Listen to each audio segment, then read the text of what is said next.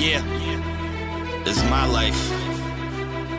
I'm done trying to convince people I'm real. Sleep, never retreat. Welcome to the Road to the Olympic Trials podcast, and this is a special episode. We will be detailing, when I say we, I mean me and Jason Fitzgerald from the Strength and Running podcast. Jason does amazing work in so many areas. Make sure you go check him out. We just finished watching the race. We're going to delve into it, analyzing the men, the women, the race, the course, the production, the TV production, all of the above. I cannot wait. Thank you, Jason, for coming on this show. And without further ado, here is our conversation about the 2020 Olympic Marathon Trials. Jason, what a day. We just watched the Olympic Marathon Trials, the men and the women. It was everything that I hoped it would be in terms of just how amazing today was. What are your first impressions, not just post-race, but during the race itself, how you were feeling as things were progressing? Yeah, I mean, what a race. It was so exciting. I think a lot of the magic was on the women's side, where you had people who qualified for the Olympics and who are now on the Olympic team who are not household names. They ran incredible races. Almost none of the favorites are now in that top three who are heading to the Olympics. So it was a really exciting race. And I think it was a great example of the magic of the marathon, because this is a race where anything can happen, and some crazy things did happen today. Absolutely. So let's just, in case no one has seen the results, spoiler alert, we're going to tell you about them right now. So this is going to go out Sunday morning. The race just finished up. It's 3 o'clock Eastern Standard Time where I am. So from the women's side, we got Aliphine Tuliamuk winning it in 2:27.23. Molly Seidel, 2:27.31, just behind her. And then finishing third, Sally Kipyego. Those will be our Olympians this summer. Rounding out that top group, got Des Linden just after Sally, Laura Thweatt as well, followed by Stephanie Bruce, Emma Bates. I'm just scrolling down here. Kellen Taylor, Nell Rojas, and Julia Konen finishing in the top 10. Basically, Kellen Taylor, who finished 8th, was the last person to go sub 2:30. On the men's side, we have Galen Rupp winning it in 2:09.20. Second, Jacob Riley coming in second, 2:10.02. Third, Abdi Abdirahman, 43-year-old Abdi Abdirahman. If you didn't know his age, you do know it now, because they said it, I think, 10,000 times on the broadcast. And once you know it, finished 43 seconds behind first for a little numerical symmetry as well. Finishing fourth, Leonard Career, and then Mayo, Hihir, Albertson, Hampton, Benny. I mean, the top 10 here on the men's side is just amazing. And Matt McDonald. It was just an incredible top 10. Okay, so first of all, let's talk about how these races played out. Okay, the men's side played out similarly to 2016. The women were a completely different matter. So let's talk about the women's side first. What was your expectation about how this race would be run for the women's race? You know, I went into this race not really having an expectation of how the women would attack the race and run the course. You know, I think we should actually talk about the course as well, because that really plays into how these athletes attacked the course. On the women's side, you know, they ran a fairly conservative race in terms of race strategy. You know, I don't think their pacing was incredibly conservative, but you know, you have to consider that it was pretty windy and that this was a very rolling course. There was a lot of substantial hills on this course, so it's not necessarily the fastest course, which you can see in the times, but the pack of women up through about 20 miles was very big. You know, there's a big front pack. No one made any big moves early on. And this race was really won and executed on in the final 10K. So it was really exciting to watch that final 10K. But for the first 20 miles, I think they worked together. I think they stayed together. Nobody made any big moves. And so I think it was a much more tactical race over the final several miles. Yeah, and it's interesting because besides Jordan Hasay, who fell off around mile 12 and a half, mile 13, it was in that core group of 15 to 20 odd women. Again, it got whittled down over time. It was exactly who you would expect. who would be in the race.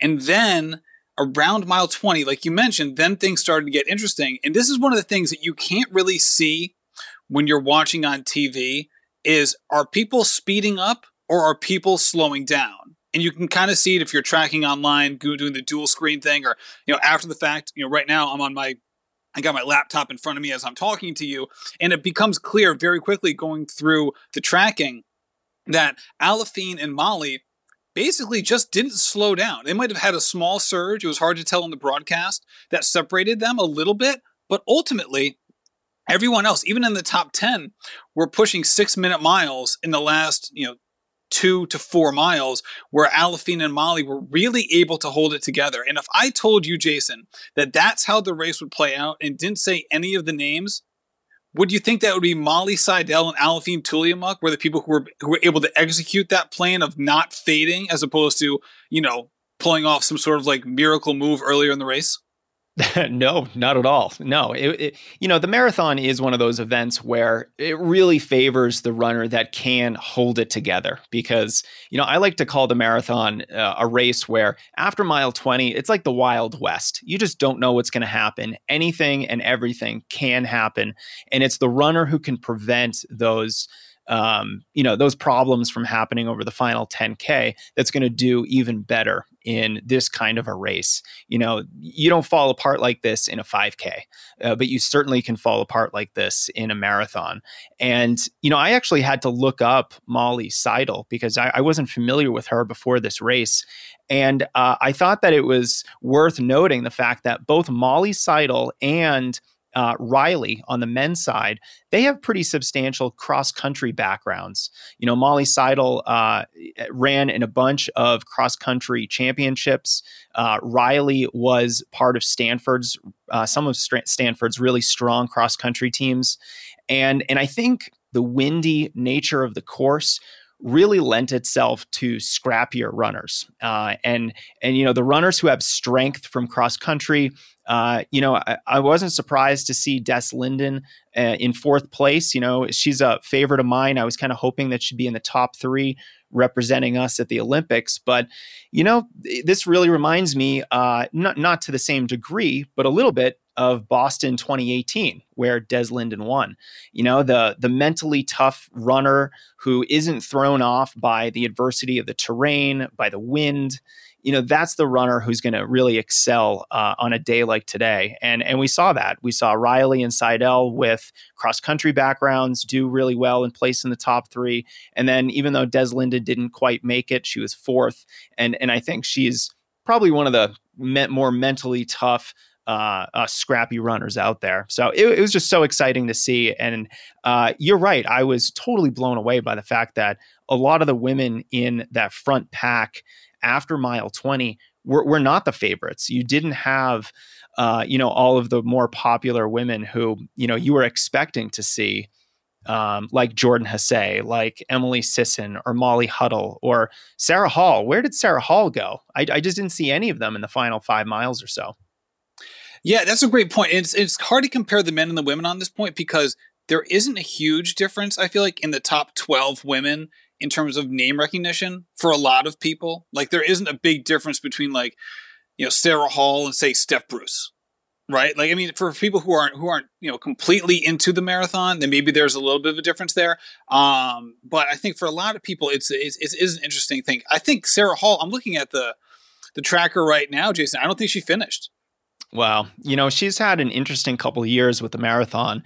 And I know that, I forget if it was in 2019, I think it was, she ran several marathons in a very short time period. And so I do wonder if, she's a little bit burnt out on the marathon, if she's just been racing 26.2 miles too many times over the last 1 to 2 years, because it is a very stressful event and you have to make sure you're recovering enough.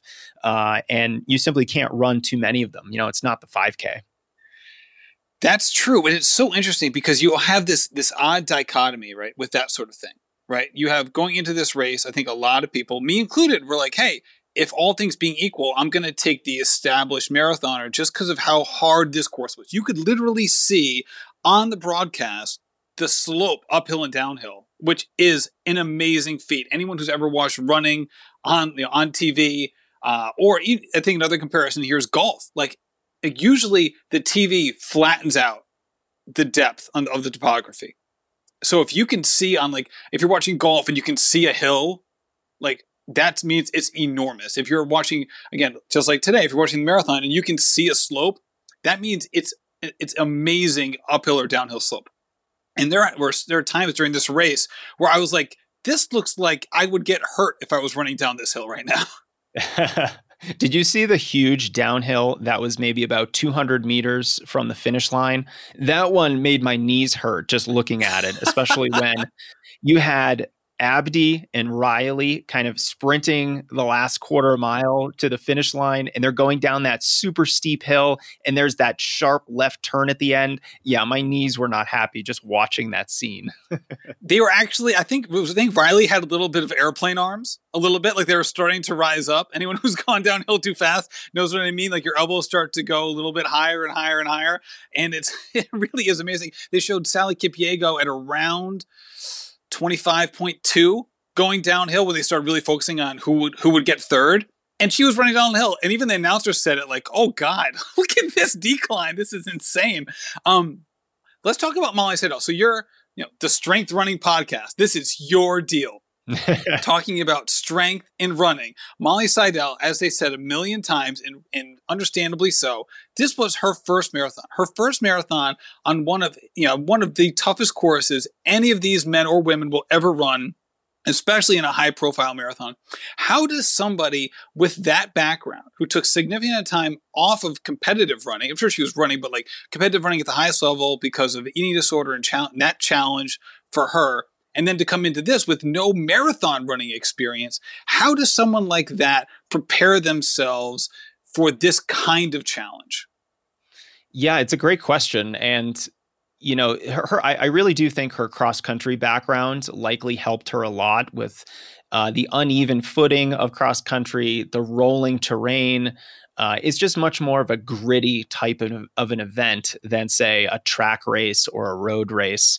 But you're right. She has experienced so much adversity over the last couple years. With her eating disorder and the fact that this was her first marathon. And in a way, it's almost like this being her first marathon was a good thing for her. You go into the race not knowing what mile 24 is going to feel like. And anyone who watched the race or watches a recap of the race, you can see the suffering in Molly Seidel's face. And, it's one of those things where you wonder, would she have gone out as hard, or would she have stuck with that lead pack for as long and been as gutsy if she didn't know, or rather if she did know it was going to hurt that much and she was going to be in such a deep well of suffering?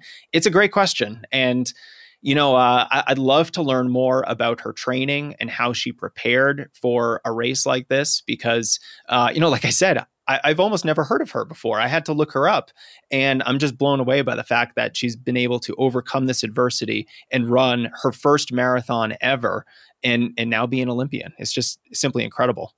Yeah. And so I was at Houston in January where she basically finished neck and neck with her college teammate, Molly Huddle. Or they both went to Notre Dame, I should say. And it was, one of those things where even at that moment, it was like Molly ran great. But I think, with those tune-up races, it's so hard to put them into context. And I think for a lot of people, maybe me included, because Molly really wasn't included in a lot of people's predictions for this race, it was kind of like, all right, she must have gone into that race making like Houston her A race. And, Molly Huddle and the rest of the women were viewing it as just a tune-up for Atlanta. And maybe that's why she was like basically right there with the leaders and on the American side. And now we know that just isn't the case. You probably approached it the exact same way everyone else did. And that finish was a harbinger of things to come, where in the moment, I think most people viewed it as almost like a non sequitur to like the general conversation. Yeah. And, I think fast half marathons don't get a lot of credit for preparing runners for the marathon because, it's almost like you have to run a really, really fast half for you to start thinking, okay, wow, now I'm ready to run a great marathon. Because, it's interesting, the half marathon, in terms of difficulty, in terms of the things that the race is going to throw at you to make it more challenging, the half marathon isn't simply half the challenge of a marathon. I think it's far less than that, which makes the marathon an even more demanding event. It's when you go from 13.1 miles to 26.2 miles, you're not just increasing the length of the race by double, but you're pushing your body beyond the point where it can even store enough fuel. So there's some real physiological challenges with the marathon itself. And so when we see people run a good half, a lot of commentators, don't put a lot of stock into that, because you can have speed and you can fake your way through a half marathon, but nobody can fake their way through a marathon. And I think she proved today without a shadow of a doubt that she doesn't just have some speed and was able to pull out a good half. She is a great distance runner. She has phenomenal endurance, and she proved that she has the guts and the grit to grind her way through a really, really hard 26.2 miles.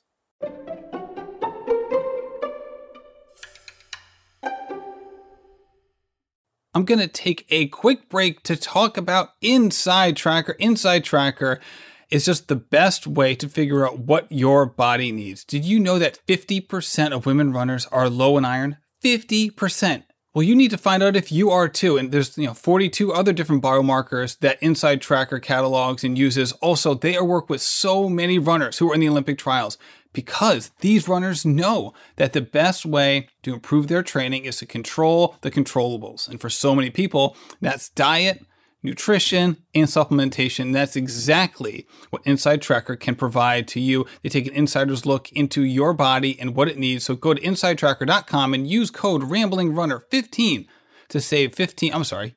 Don't use code RamblingRunner15. Use RamblingRunner to save 15%. That's right, RamblingRunner to save 15% on your purchase.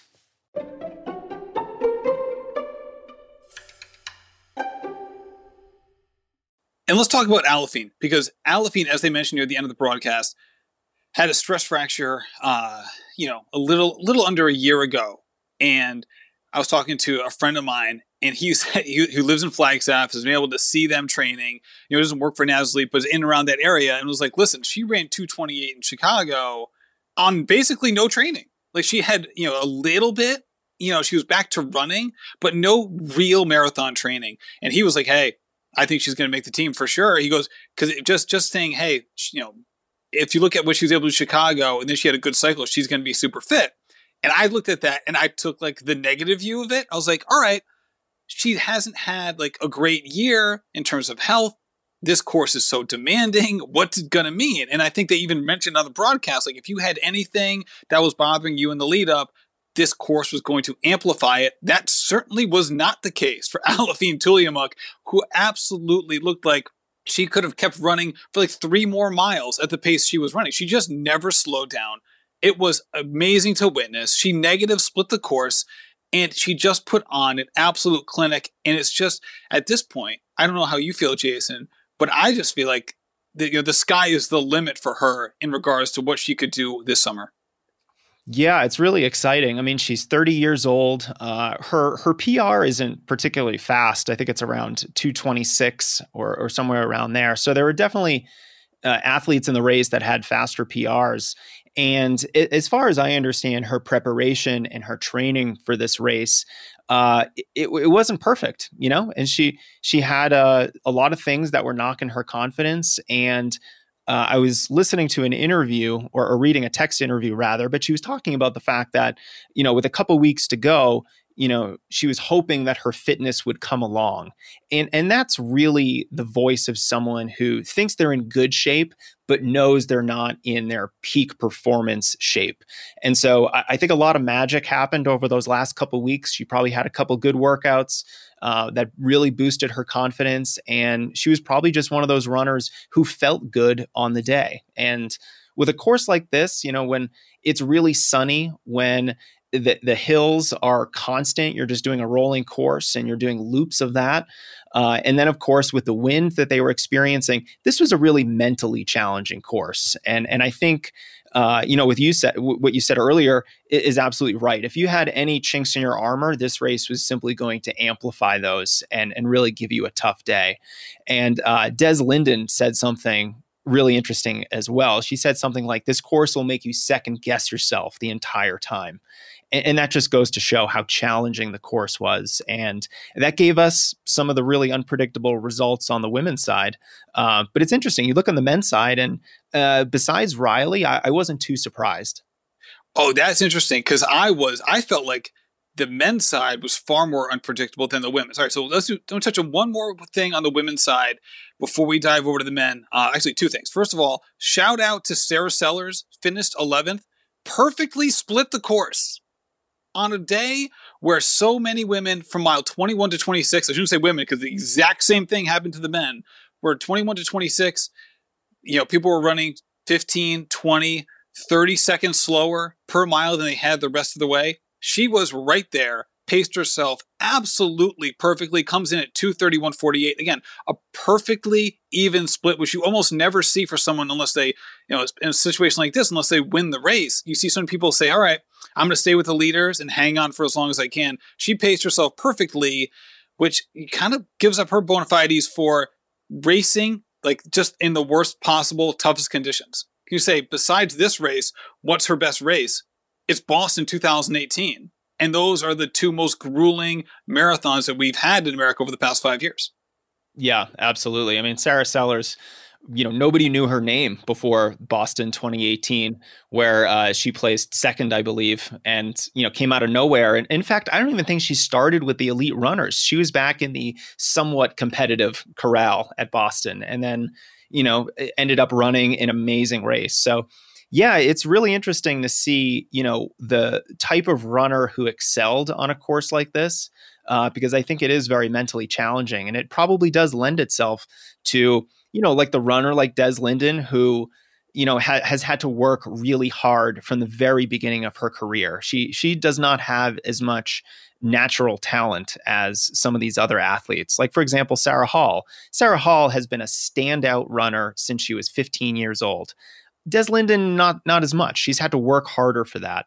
And Sarah Sellers, I believe, is a nurse and works full time and fits in 80 plus miles a week around her full time job. And so there's a certain amount of toughness that comes along with that I think is just very impressive. And it's so great to see. And I think part of that is the reason why we're seeing such a resurgence in American women's distance running. I think women are just running gutsy. They're just believing in themselves. They're starting to put themselves on the line, and it's just so amazing to see. It's just incredible.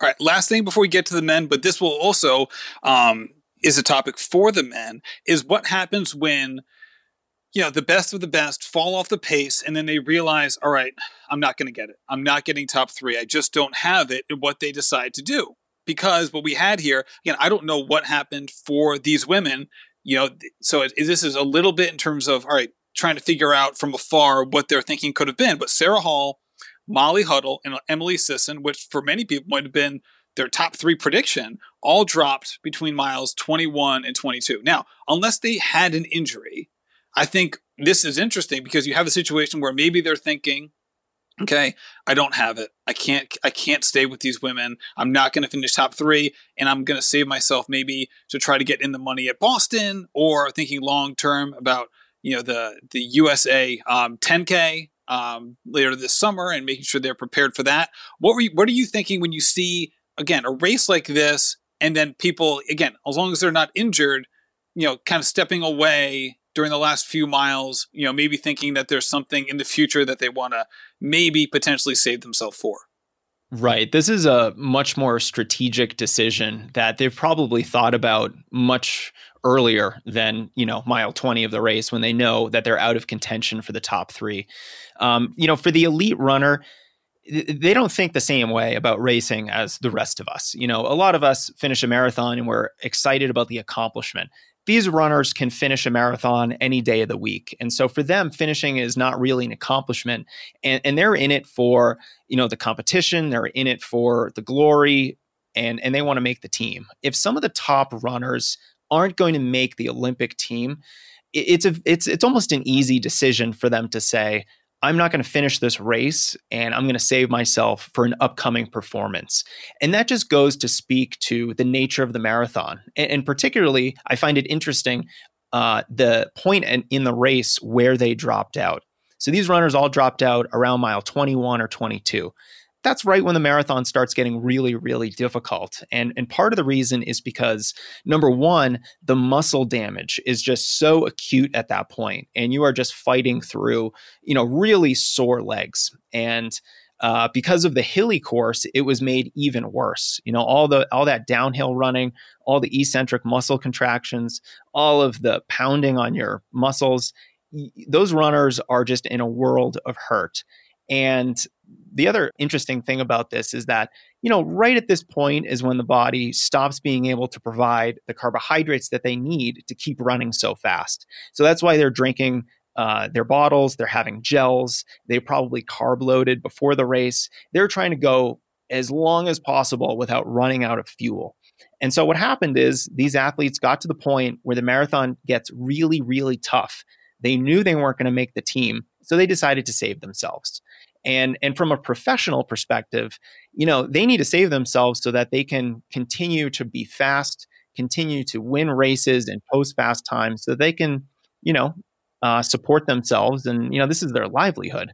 And if they were to finish and have a really tough final 3, 4, 5 miles, then they run the risk of, number one, really prolonging their recovery, getting an injury, or hurting their performances in an upcoming race where, there's money on the line, there's a potential another Olympic spot on the line. So from my perspective, these runners have every reason to drop out of the race. And I think it would be the runners who were not the favorites, were the runners who, they're not going to be in contention to win Boston no matter what. Those are the runners that take those big risks. But the more established runners, they have more to lose. And so I don't think they're going to take those big risks. And I think you can see that on the men's side with Galen Rupp. Galen Rupp came in as the 2016 trials winner, the favorite. He had the fastest PR coming into the race. And he ran a very tactically sound, patient race where he didn't take any big risks. He ran his own race. And, it was pretty clear, I think around mile 16 or 18, somewhere in there, that's when he felt good. And that's when he just took over and he pretty much dominated from there. But it's an interesting perspective looking at, who are you in the race? Are you one of the favorites or, are you kind of a long shot? And that really helps define the type of risks that these athletes are about to take. Yeah, that's really well put. And for me, the men's race felt very similar, at least for Galen's sake, as 2016, right? 2016, he basically did the exact same thing.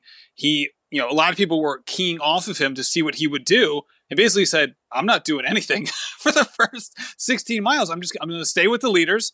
And, I'm faster than you guys and I don't need to prove it, in the first hour and a half or so. And that's pretty much exactly what happened here.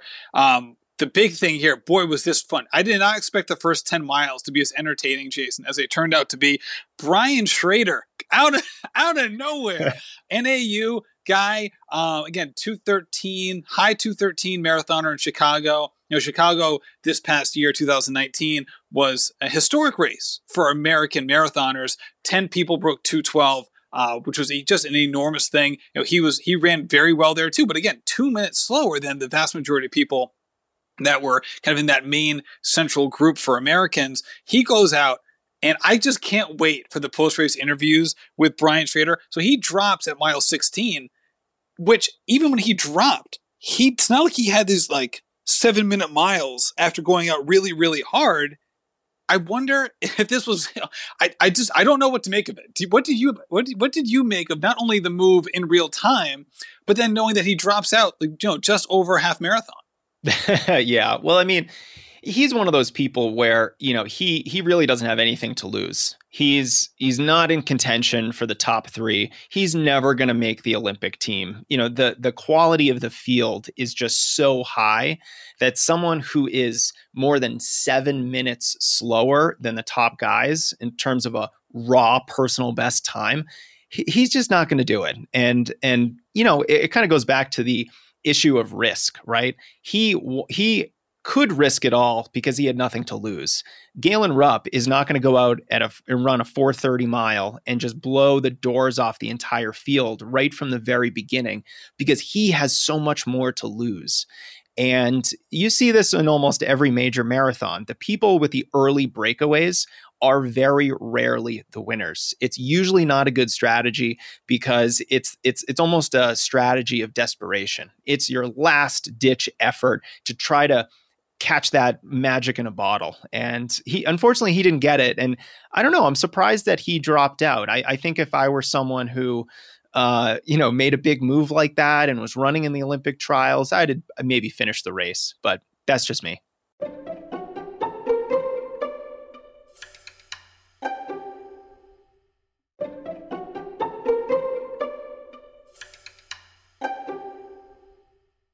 So the women, the main group of women, again, the top 15 to 20, basically ran, they basically didn't save themselves. Their time, and I don't think this was properly expressed on the broadcast, they were running 2:28, 2:29 pace literally the entire time after mile 2, which on that course, on that day, was probably as fast as any of them could run during that race. So they really went out, they ran hard, and it was just a matter of attrition on some level. Where the men, besides Schrader and Dan Nestor for a little bit, this was basically a first half, second half race where, the top finishers all negative split. The top finishers all ran underneath almost all of their miles in the last 6 to 9 miles were under 5-minute pace.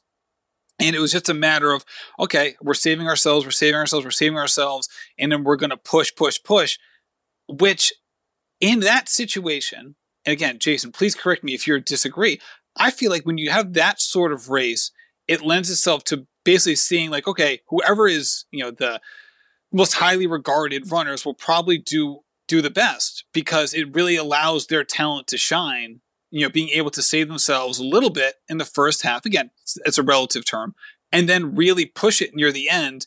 And yet, when you go past the top 4, so obviously Jacob Riley was a surprise to some degree, then Abdi Abdirahman, then Leonard Carrier. Both those guys are very highly regarded. But then you get to Martin Hahir, CJ Albertson, Jonas Hampton, coming in before the likes of Tyler Pinnell and Scott Fauble and Brendan Gregg and Bernard Lagat, Scott Smith, Jared Ward. I haven't even gotten to him yet. Sam Chalenga, Jim Walmsley. Again, we'll talk about Jim Walmsley later. For me, it was like, wow, this race did not turn out at all how I was expecting. And seeing some people fall all the way down a race list, which you would never expect. To put that in perspective, Connor McMillan and Jared Ward finished together. They're good friends. They're training partners. They finished 26th and 27th in 2:15:55, which can you imagine? Again, I had to scroll to the second page of the leaderboard to get to Jared Ward. And this is not at all what I was expecting, especially in a race like this where he's so established. He's run so many marathons. He's so strong of a runner. And wouldn't you know it, in the last 3 miles, he averaged 6-minute mile pace. Yeah, that's like my marathon pace. That's pedestrian.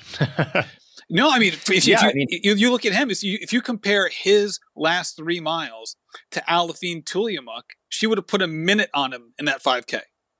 Yeah, I think 2 things about that. Number one, I think it goes to show how tough the day was. It's a hard course. It was windy out there. And because they were running loops of the course, they were getting wind from all different directions. And so it's very challenging physically. It's also very challenging mentally.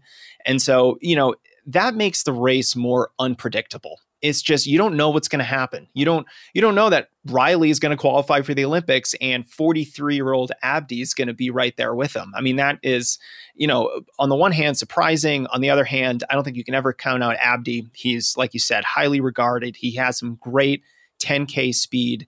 And he's a veteran. He ran great in New York. And he ran great in New York, Jason. I mean, he had like a 2:10 in New York in the fall, which that course, again, is one of the more challenging major courses that we got. Yeah. I mean, you can't count someone like him out. And the fact that it was such an unpredictable course with some adverse weather, I think a lot of these guys, especially someone, let's just take Jared Ward, for example, when you're back in, 20th place, I forget exactly what his place was, but when you're back that far and, you're not having a good day, it becomes one of those issues where, do I want to run 2:14:50 or 2:15:50? And that 1 minute difference doesn't really matter except to my recovery and to how, the last 10 miles of the course is really going to feel. And so I think a lot of these runners, almost pack it in a little bit because they have nothing to gain by trying to run as hard as they can. And then that, juxtaposes the decision about, do I keep running at all? Right. We just talked about Sarah Hall, Molly Huddle, Emily Sisson. Again, barring injury, do you keep running or do you just kind of slow down to more of an easy pace? Again, easy pace for them, right? 6 minute mile pace for Jared Ward is probably slower than his easy pace. Oh, sure. He's running tempo runs much faster than that. Yeah. All right. So I loved the symmetry here for the second place runners of the men and the women. Molly Seidel, Jacob Riley. This is great because you have this situation where both of them, took some, were well-established runners in college, right? High-level runners where you said, hey, this person is going to run professional for a long time. No one would have second-guessed it, right? But then for different reasons, each had a 2-year span or so where, they were, Jacob Riley wasn't running at all. I think the best line in the broadcast, I don't know if you heard this, Jason, was when Jacob was talking about himself in a pre-race interview and said that he felt like 10 pounds of dirt in a 5-pound bag. And as an overweight male, I know exactly what that feels like. And to see these people, again, on this course, not have like the typical marathon build. Again, Laura Thweatt, same thing, right? Battling injury, coming up, and then having the race of their lives on this course. It is amazing to me when you compare it to the people who have had great health over the past few years, were just equally excited for this race, and through no fault of their own, really weren't able to execute. And then you see people like Molly and Jacob, and then you're just kind of like, shoot, man, on these races, you just never know what's going to happen. Yeah, you really can't count yourself out if you're running in terrible weather, if the course is really hard, because a lot of the times, the best runners, on paper, will go into one of these races and maybe they didn't train for the hills as much, or maybe the temperature is really adversely affecting them. Maybe your sweat rate is more advantageous for a hotter day. There's so many different things that could give you an advantage over technically faster runners on paper when it's a tough day. So, I would much rather want to be racing almost a time trial, fast, flat, no hills, if I was one of the best runners in the field, because I would want to rely on my speed and my tactical race chops. But, if you go into the Olympic trials and, maybe you qualified and you're like, like Schrader, you have a 2:13 PR, then you'll never win a race like that. That you will never be able to win a race when it's just all about speed. So you have to put yourself in a position to take advantage of the adversity. And I think that's what we saw with a lot of these runners today. I love the CJ Albertson part of this. So CJ Albertson finished 7th. I was lucky enough to have him on my show a couple months ago. And this guy, he has the indoor record for a marathon. He did it at the Armory. At the Armory, he ran a marathon. And, this guy is so tough. He did unbelievable training. Mario Fraioli had him on his show and detailed a lot of this. And, he's basically like a Strava celebrity, like Walmsley, in terms of like the crazy workouts he was doing. But obviously, within that craziness, obviously it worked out for him because he was absolutely ready for this race. He was on Luke Pasquedra's heels when Luke went out, a half mile into the race. Luke Pasquedra put the pedal to the metal. CJ was the one behind him, and he finished 7th. So this guy was in it from the gun, and he could not wait. I had him as my dark horse into this race because he had that wonderful combination of, he obviously was really tough, had that atypical background, and had absolutely nothing to lose. And for him, it all came together. I'm so happy for him because he's also such a great guy. And it's just one of those wonderful stories of like, again, this is a perfect example of there's no such thing as like the ideal way to train for these races. It is so individualistic, and on some level, you just have to figure it out, because like you look at his training versus say, all right, well, Jim Walmsley also had crazy training. He must have done great too. Like, no, CJ Albertson did much better than Jim Walmsley. So you can't even make those apples to apples comparisons.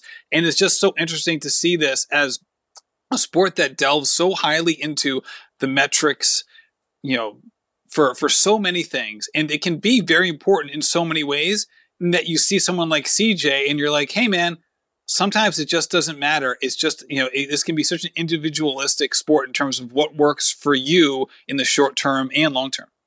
Yeah, the training is so interesting. And as a marathoner, you just have to try a bunch of things and experiment and to see what works for you.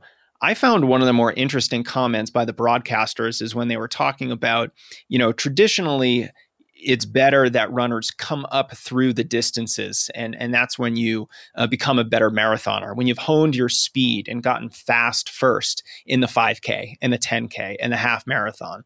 And, I'm in agreement with this. I think if you can extend the range of speed that you have available to yourself, then you just have more speed to draw from. You layer on some endurance, you layer on those marathon specific long runs, and you're going to be a much better marathoner than someone who, is coming from the other direction. And I think we saw that with Jim Walmsley, who, I don't think did as well as he was hoping. And, I was really interested to see if someone like him would be up in contention, but we didn't really see him much of the race. And I think it's really important to note that, with the marathon becoming more competitive over the last decade, and I think not just on the women's side, women's side is very deep right now. On the men's side, and this is true on the women's side too, for both as well, but it's just getting so fast too. I mean, we have a sub-2 marathoner living on the planet right now, which is mind-blowing. And I know it wasn't a sanctioned race, but even the world record is under 2:02. And so the marathon is not a slow event anymore. We are not, looking at the days when marathons are being won in 2:11, 2:12. You really have to be on a slow course to win in a time like that. And you have to have speed available to you. And, you saw the finish of the men's race. They're sprinting with like a half mile to go down a hill. And if you don't have the speed available to you, if you never honed it on the track, it's going to be really hard to be a good marathoner in our modern age. Yeah, that's interesting, because you also see a lot of East Africans who are going up to the marathon very early in their career.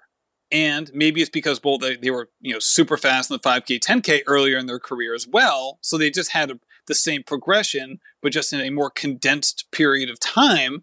But you're also seeing that. So it's interesting dichotomy. And I think the last thing I want to talk about the press conference that popped in and disrupted the running world in a second. Last thing. Runners were not happy.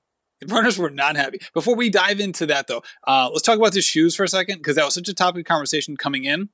So, top 3 men, there was 1 pair of Alpha Flies. Top 3 women, 1 pair of Alpha Flies. 1 pair of Alpha Flies in the top 8 women. I think the men, it might have been 4 or 5 in the top 10 or so. Ultimately, for something that was such a huge story for so long, a complete non-story on race day. Yeah, I completely agree with you. I was expecting a complete sea of Nike Alpha Flies crossing the finish line together at the end, and we didn't really see that. Of course, I don't think we're saying that the shoes don't give you an advantage, and whether or not they can be considered mechanical doping or however you want to describe it is kind of a separate thing. But yeah, you're right. We didn't see the domination of these shoes at the trials this year. And I wonder if that's because they were hyped too much, or they came into contact with reality. And even though, they have been worn by a lot of fast runners recently, other runners who don't have a Nike shoe contract are just not going to let other runners beat them simply because of the shoes that they're wearing. And I also wonder how much the course plays a part in this. Dina mentioned it during the broadcast. She focused on going uphill.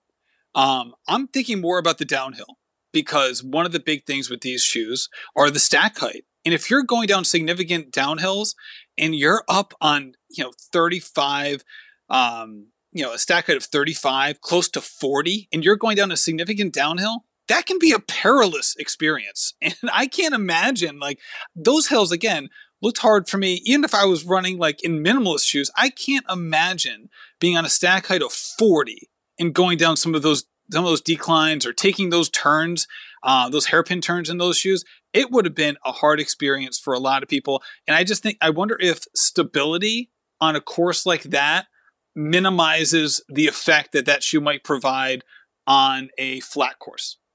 That's a great perspective. And I'd be really interested in learning more about that too, because I think you're right. I think, these shoes is almost like the track. The track is made for speed, right?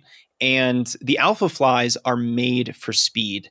And the problem becomes if you're not running almost in a straight line the entire way on a flat course, and you're instead running a lot of turns, and there were several 180-degree turns, which if you've ever been running fast in a race, trying to make a 180-degree turn, you understand how challenging it is. You basically have to slow down to a jog and then get back going again.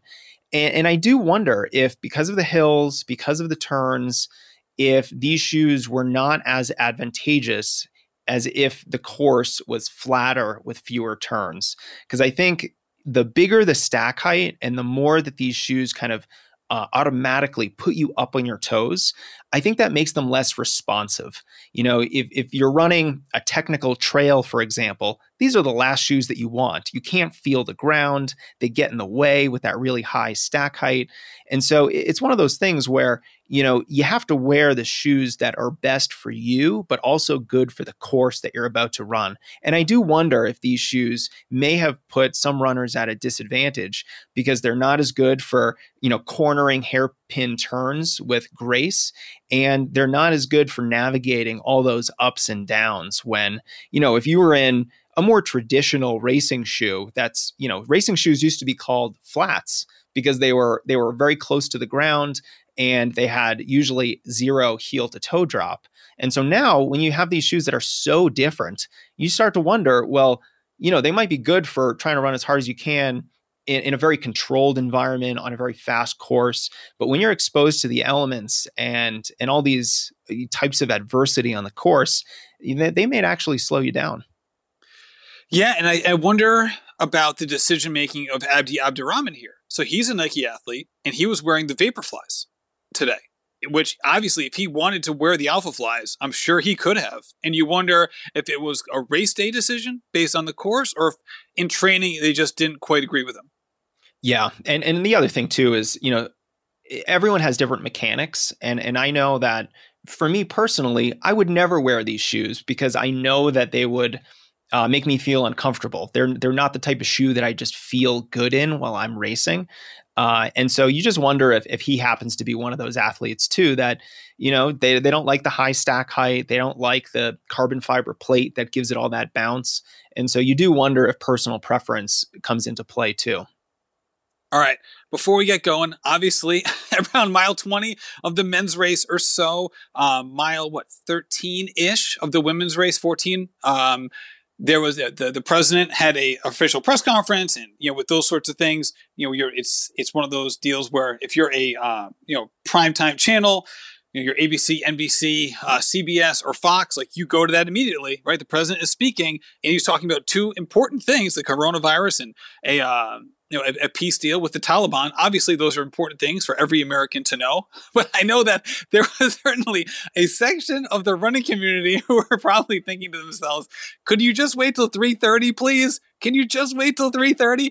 Kudos to NBC Gold. Their app worked for me. I don't know about everybody else. It was a seamless transition on my end. Hopefully it was for everybody else as well. But I can imagine, no matter your political affinity, that moment of being like, can you just wait one more hour, please? And I don't know if, who knows? Maybe the Olympic Trials Marathon just isn't mainstream enough for the White House to delay their own broadcasting. I wasn't sure why we needed to break away, and it was a solid 10 or 15 minutes from the race because I had to watch on network cable. I wasn't on the app. So I had to actually sit there through the press conference.